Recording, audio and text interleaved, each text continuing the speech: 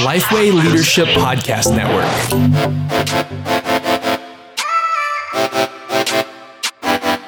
Hello and welcome to the 5 Leadership Questions podcast. I'm Dan Iten, here joined as always by Todd Adkins. And today we're excited to have with us Chris Horst. Chris has worked with Hope International for the past 16 years and just recently transitioned into a newer role with the organization as Senior Development Ambassador. Chris has also authored and published several articles in the Denver Post and Christianity Today, and has co-written books Entrepreneurship for Human Flourishing, Rooting for Rivals with his co-author Peter Greer, and as well as their latest book, The Gift of Disillusionment, Enduring Hope for Leaders After Idealism Fades. Chris, it's great to have you on the podcast today. So thrilled to be with you. So what's really interesting for me is, I think your all's last book was Mission Drift. Going through the last 2 years or so, Lifeway has done a tremendous amount of research with pastors in particular. And we had over 1,000 pastors and we surveyed them 3 times. So 3 times throughout the last couple of years. And, you wouldn't be surprised that the number one struggle people have is stress and anxiety. And I don't want to pile on to that because I think a lot of us are starting to be overhearing about it.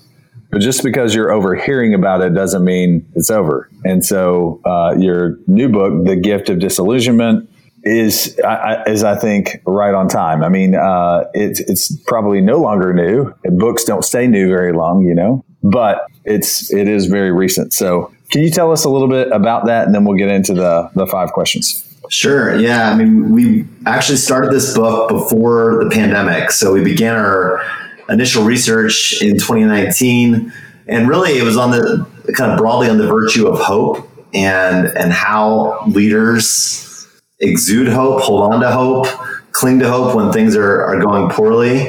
And then the world turned upside down in early 2020. And so it just became an even more timely project. We actually cite that research that you've done in the book, just showing it's not just pastors, it's teachers, it's nurses, it's nonprofit leaders who are just, over the course of the last few years, they're just beat up and they're worn out and they're tired of just all of the internal turmoil they're feeling in their own homes, the turmoil that they've kind of navigated within their organizations and companies. And so we just wanted to write about leaders from all across the world who faithfully persevered in the midst of challenges even more significant than what we've all walked through over the last few years. And again, like the experience that we've had the last few years is, in some ways, it pales in comparison to what many experience around the world all the time, and to many of our, those that have gone before us in the faith, those from the days of the days of the scriptures until now. I mean, trials, tribulation, suffering, pain, early death, unexplained illness. I mean, all of that was normal for most of human history. So truly, we are living in the exception in a place where stability is something that we can count on. So I think the last few years really revealed how much we, at least for me personally, how much we idolize stability and certainty. Awesome. Well, thank you for that, Chris. Excited to learn more about the book as we continue to talk, but let's jump into the 5 leadership questions. Pod, do you want to ask the first one today? Sure. My first question is really, who are you currently learning from? Who or where, are you finding learning these days? Well, I'm in an interesting season right now where I'm on a quasi-sabbatical for about 12 months. And so I remember probably about a decade ago hearing Andy Crouch talk about the biblical concept of sabbatical. And then in Playing God, he wrote about it. I think it's chapter 13 of that book. So I've been reading that and rereading that kind of in anticipation of this year. But I transitioned out of my senior leadership role at the end of 2022 and into a season where I'm largely a stay-at-home dad. And so in some ways, I don't want to say I'm on sabbatical because I don't want to insult stay-at-home parents, because that's real work and we have 4 young kids. It's not a vacation. It's not like a study leave.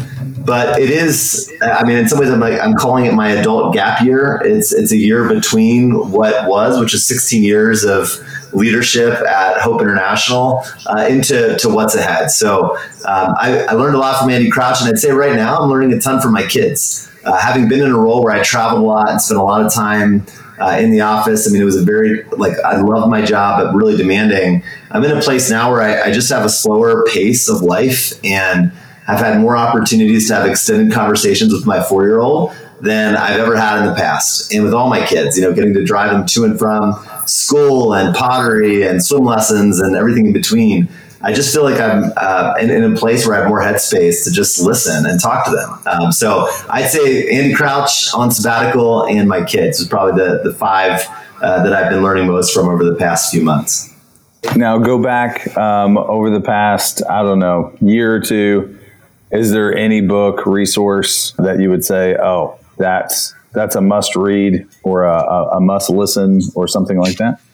Yeah, I mean, my favorite books right now are fiction. So I've been really diving into a lot of fiction. I mean, I've reread through the Narnia series and Harry Potter and Lord of the Rings, and I've just been enjoying sort of entering into both books outside of my normal realm, which is Christian nonprofit leadership books. I mean, these are books that I've written and spent a lot of time reading. So the last few years, I've been really focused on fiction. So True Grit is my favorite book that I've read over the past 2 years. But in terms of leadership books, I mean, I'm a big Andy Crouch fan. So yeah, I'm going to have to go with Strong and Weak.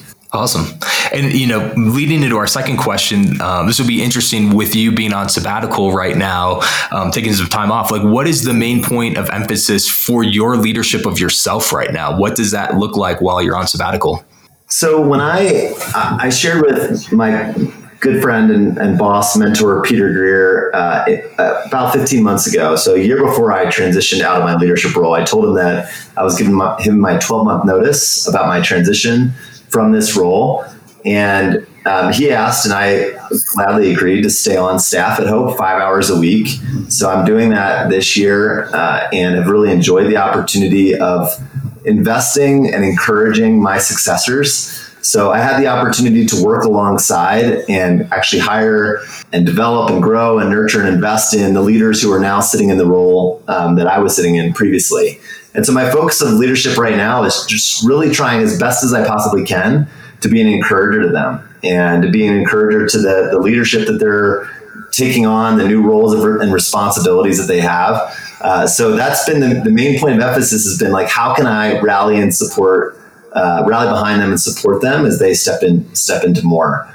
Peter has often said the most important performance assessment you'll get is not during your tenure, but it's 1 year, 2 years, 3 years after you transition out of a leadership role. And so I really took that to heart and have made it sort of my goal to leave Hope as well as any leader could, as well as I possibly can, to ensure that the organization is set up for success. I think it's really interesting because right now you do have so many people in transition in their life and career. The Great Resignation just didn't happen right. in the secular world. It also happened in the church world. And there's guys that are moving seats and whatnot. And, in the past, I mean, I've been at Lifeway for now 10 years. But in the past, I've had to transition and try to do so well. What would you say? Not everybody's going to be able to stay on, for a year and spend 5 hours a week. But how does somebody transition well? Well, I do recognize that I had the unique position of having incredibly high levels of trust with my boss and with my teammates, those that I managed. And that's not always the case in every role for everyone. So I just want to name that as a caveat kind of going in. But when I shared with Peter, so again, this was 15 months ago, it was November 2021. I wrote a letter to him and just sort of outlined, here are all the reasons I love my job, all the reasons I love Hope, all the reasons I've loved working for you. And here are the reasons why I'm transitioning out in 12 months. I want to give you as much notice as possible. I was in a role at that time, managing a staff of 6 and departments of about 70 employees and served on the senior leadership team at Hope. And I had seen other transitions that went okay, but not great from the organization. And I think oftentimes, it's by necessity or by stage in life, it just wasn't possible to do a long transition out. But I felt like because I had been at Hope for 16 years, it was important for it to not be a surprising kind of lurch creating sort of transition out of the organization. I've grown up here, and I wanted Hope to be in a really strong position on the other side of my leadership. And so I think one of the most important things for leaders transitioning out, if you have trust, is rather than surprise your boss and your colleagues with your transition, to be transparent. I mean, again, it is. I remember when I sent it to the guys in my small group, this letter that I was going to send. A few of them were just kind of they knew Peter and they knew Hope, and they felt good about they had nothing but great things to say and think about about the organization and about Peter as a leader. But there was as a friend, there was concern, hey, Chris, are you ready for Peter to say, when you send this letter, hey, thanks, but no thanks. Let's give it a month or let's make today your last day. And you can transition out right now. Are you prepared for that to happen? Are you financially ready for that? And, Peter was incredibly gracious and of course was an absolute gem to work with through that process. But having that transparency with him and then with my direct reports, I think really created a foundation of, by the time I left in this past December, I mean, it was sort of what are you still doing here? You've done your work, we're grateful for you. New leaders are ready, and we're prepared to take the reins, and God bless you. Enjoy your next season. So I think I would err on the side of taking risks and transparency in sharing your plans versus having it just sort of following the cultural norms of giving your boss 2 weeks notice. I think it serves the organization, the church, your company well to allow them to prepare and not have the communication, who's taking over the responsibilities, to have that be well thought through, which I think giving 12 months notice allowed us to do that. And the whole organization didn't find out until October. So it was, I shared with my boss and my direct reports over the course of November, December, January, February, March. And then it was a slow process of bringing more in as they needed to know. I think that's really, it's good for, I think, leaders to hear on two sides. One, you hope to have a boss that you can trust and to have those conversations. That's what you want. But I would also say for those listening, that's the kind of leader that you want to be too. If you've developed that amount of trust and care for someone, then it's absolutely amazing and what a compliment to your leadership if people are able to express that they might be thinking of leaving or, processing a different calling on their life right now or whatever. I think it's something that is something to strive for as a leader, to be able to have those very candid and caring conversations. I remember, I learned from my colleagues that did this so well. I remember one of our fundraisers, she shared with us 2 years before she left that she said, I've loved being at Hope. I've loved being a fundraiser, but God's given me a sort of a vision to start my own business. I don't know exactly when that's going to happen, but I'm hoping and planning for that to transpire over the next year or two. And that just allowed us to have so much more openness and transparency with her and kind of that ongoing discussion. It allowed us to hire her successor in a way that they could overlap. There's just so many benefits to it. So having watched a few of my colleagues transition out well, and Hope has a really, really high level of trust organizationally. I think Best Christian Workplace survey over the past few years has said we're in the top few percent of all the Christian faith-based nonprofits that they survey. These are anonymous surveys of all of our employees across Hope's global network. And so we have high trust. And so I think that is something that's not possible everywhere. But in organizations where you have high levels of trust, it's been a gift to me as a leader on the other side. And I hope it's been a gift to Hope on this side. What's fascinating to me is I've actually had people call me from where somebody that was currently working with me was going or looking to go. And they didn't understand why that person was comfortable sharing me, as a reference or encouraging, because they're like, are you trying to get rid of this person? Right. And I'm like, no, no. They're like, well, I don't understand why you're not fighting for this person. I'm like, well, one, I actually believe that, they want to transition back to the church, or they want to, it's just fascinating sometimes. And honestly, I'm talking to that person. This is a while back. I was talking to that person being like, hey man, this is not a good sign. If this person is calling me and trying to figure out why we have this kind of level of trust, that might not be the guy you want to go work for. Just right. Just might be an indication. And he didn't actually go there, so that was good. I mean, it's surprisingly rare. I mean, truly, it shouldn't be, but I think it is. I mean, we just sort of assume like I'll open up about all of my life apart from my own thoughts about my own future here at this organization with my boss. Right. And so what ends up happening is you end up creating this really strange dynamic where like the assumption is everyone's just going to retire here or die here. Like that's kind of like, unless we take an incredible risk, the assumption is you're going to die or retire at this employer. And I think when leaders can create a culture where those conversations are more transparent, and obviously there are boundaries, like 3 months into your new job, like, I don't know if I'm in, like, I kind of think I want to, like, I'm ready for something new. I mean, that is I think in some ways a really poor move early in the tenure, but for many leaders, I think they can take more risks with their employees and with their own like tenure than they currently are. So I have to ask this question. As you wrote the book, The Gift of Disillusionment, Enduring Hope for Leaders After Idealism Fades, was that part of writing that book? Did that help you come to a conclusion of you want to move on to something else, or you want to take the sabbatical? Did that play into anything? Well, I mean, I'm very honest in the book. 2020 was my worst year professionally, without a doubt. I think that I believe that's true for a lot of people. But I mean, I hated my job in 2020, and I definitely felt this like pull to leave at that point.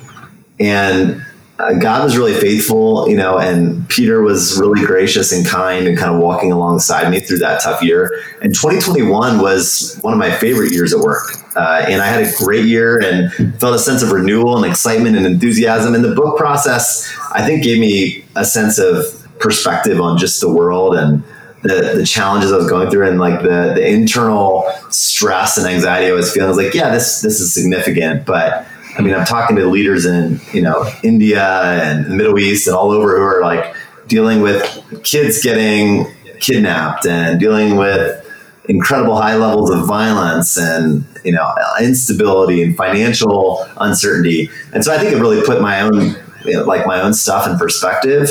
But then 2021 was a great year, and I just loved being at Hope, and I loved the role. It was really at the end of 2021 where I felt this invitation from God to close this chapter. So it was a sustaining process writing this book and working and listening to leaders from all over the world throughout 2019 and 2020. 2021 was a great year, and I was honestly sort of surprised at the end of the year. I just felt this like real peace and resolve of my time at Hope was coming to a conclusion. Well, our next question is, it's one that frequent listeners know it's not my favorite question, but it stood the test of time. So we're going to keep it in. And that is, other than spiritual disciplines, what is something that you need to do pretty much daily to stay sharp as a leader? Well, the things I don't do every day are I really am committed to not praying and to not exercise. So I've just adopted as a principle for life: no exercise and no prayer. So those are the two that are out.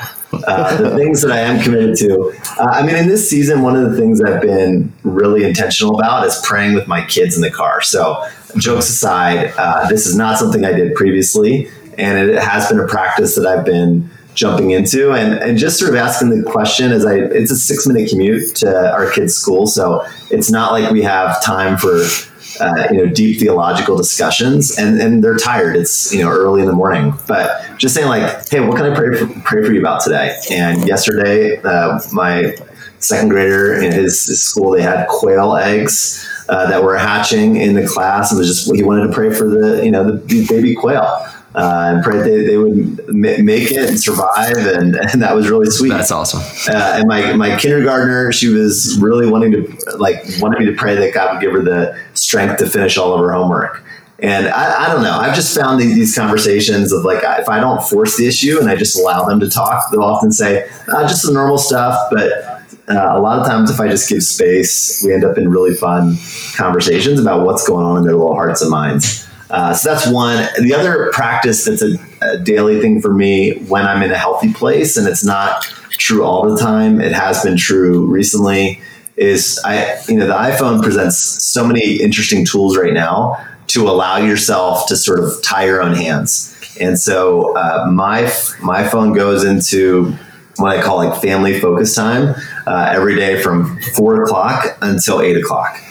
So this is the all-in time. All of our kids, my wife, all of us are almost always around and doing something together as a family. We're eating dinner, we're at kids' sporting events, we're going to church, whatever. And just putting my phone in a place where I cannot get texts or calls. They don't come through for anyone but my wife. Allows me to just not be interrupted at all. It doesn't allow emails to even show up as notifications. If I were to open my phone and see, I have 7 new emails, I don't see that. So I'm not jumping into my inbox to respond to messages. So the goal is, and I'm not always this militant about it, but the goal is that the phone stays in the parking spot. Like I plug it in my office and I'm out, with the family. If I'm out driving somewhere, I'll take my phone with me. But that's been a really great, I just feel like less distracted in those key hours. After the kids go to bed, I'll open my phone and respond to texts and emails, whatever else. But having those 4 hours of kind of dedicated family time each day has been a real gift.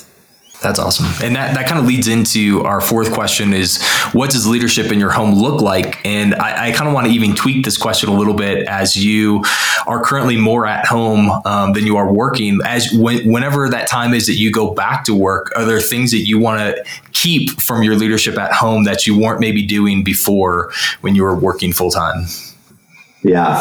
I mean, it's funny, Dan, how much empathy I think I've developed for my wife over the last few months in areas that I understood cognitively what she was going through, but never had really experienced it myself. So I started at Hope right out of undergrad. So I finished at Taylor in 2006 in May and started full-time in June 2006 and have been there through the end of 2022. So 16 plus years of being all in. In the last decade, I've been in this leadership role, senior leadership role at Hope. And so manage a team, budget, travel, speaking, writing, all of that. And for all of the time that I've been married, so 14 years of those 16 years, Allie's job has been the more flexible job of the two of ours. So I've had the full-time 50-hour week traveling kind of job, and she's had in some cases, no paid work. In other cases, 5 hours a week, 10 hours a week, 15 hours a week. And so we're in this season where there's been total reversal, where I'm in this gap year, sabbatical, whatever you want to call it, and she's working full time. And so I do think one of the things that I've realized through this is how little I understood about the challenges of the work that she did and she managed at home so often. Just the ongoing sort of low grade stress that I'm always the one on point for all of our kids. So when a kid, and this happened a lot over the last 2 months, when a kid's thrown up in the middle of the night, I'm the one who's going to be up and ready because she's got to go to work in the morning. When a kid has a snow day, which again happened a lot over the past few months here in Colorado, I'm the one that's got to be flexed and ready to be able to navigate 4 kids under the roof with sub-zero temperatures outside. So our 4-year-old is home with me, and I mean just the sheer volume of questions he asks me about life. I mean, yesterday he was working on counting to 100, and it was what comes after 49, 50, what comes after 59, 60. And we're working through like up, it was probably 30 minutes. And there's a level of insanity that comes with like navigating like the amazing and beautiful questions and crazy questions of 4-year-olds. And so then like when my wife gets home from work and she's like asking me all sorts of questions, I'm like, I can't handle another question, and I heard her say that to me years ago, and I didn't really understand what that looked like. And now I'm like seeing it and experiencing it for the first time. Or when like I would come back from leading a team retreat somewhere and be gone for 4 days, come home, and she's just ready to hand all the kids to me because the last 4 days she's been running around with her hair on fire. And I'm feeling like, okay, like I am physically capable of doing this, but I'm totally spent. Like I'm emotionally, relationally exhausted from leading a team retreat the past 4 days. Now we've had that same experience in reverse where I've seen the look in her eyes when she came home from leading her own team retreats and is like, I know that I should be like ready to go do like organic crafting with the kids. And I like want to put a movie on and like sit on the couch because I've got nothing left. Yep. That's awesome. That is awesome. Okay. Here, we're going to go to our last question. And that is, what would you tell your 20-year-old self about leading, or what advice would you give your 20-year-old self? When I think about my 20-year-old self, I think one of the things that I was really kind of twisted up about, it was mapping out my kind of career trajectory and figuring out the way to advance up the ladder organizationally wherever I would end up being employed. And one of the things I've observed now from my own journey, but also from leading and managing a team over the course of the last decade, is that leaders that have an agenda and ambition that's really blatant for their own careers, I think often miss opportunities to faithfully serve in the places where they are. And so I would have told myself to just do the work nobody else wants to do, be a really good employee, like show up on time, meet your deadlines, submit your expense reports, be the last one to leave, when you're, working an event, and allow this sort of the next steps of the career to present themselves to you. And I was part of an organization that grew from 3 million in revenue to over 30 million in revenue over the last 16 years. So there were like leadership opportunities that emerged because the organization was growing.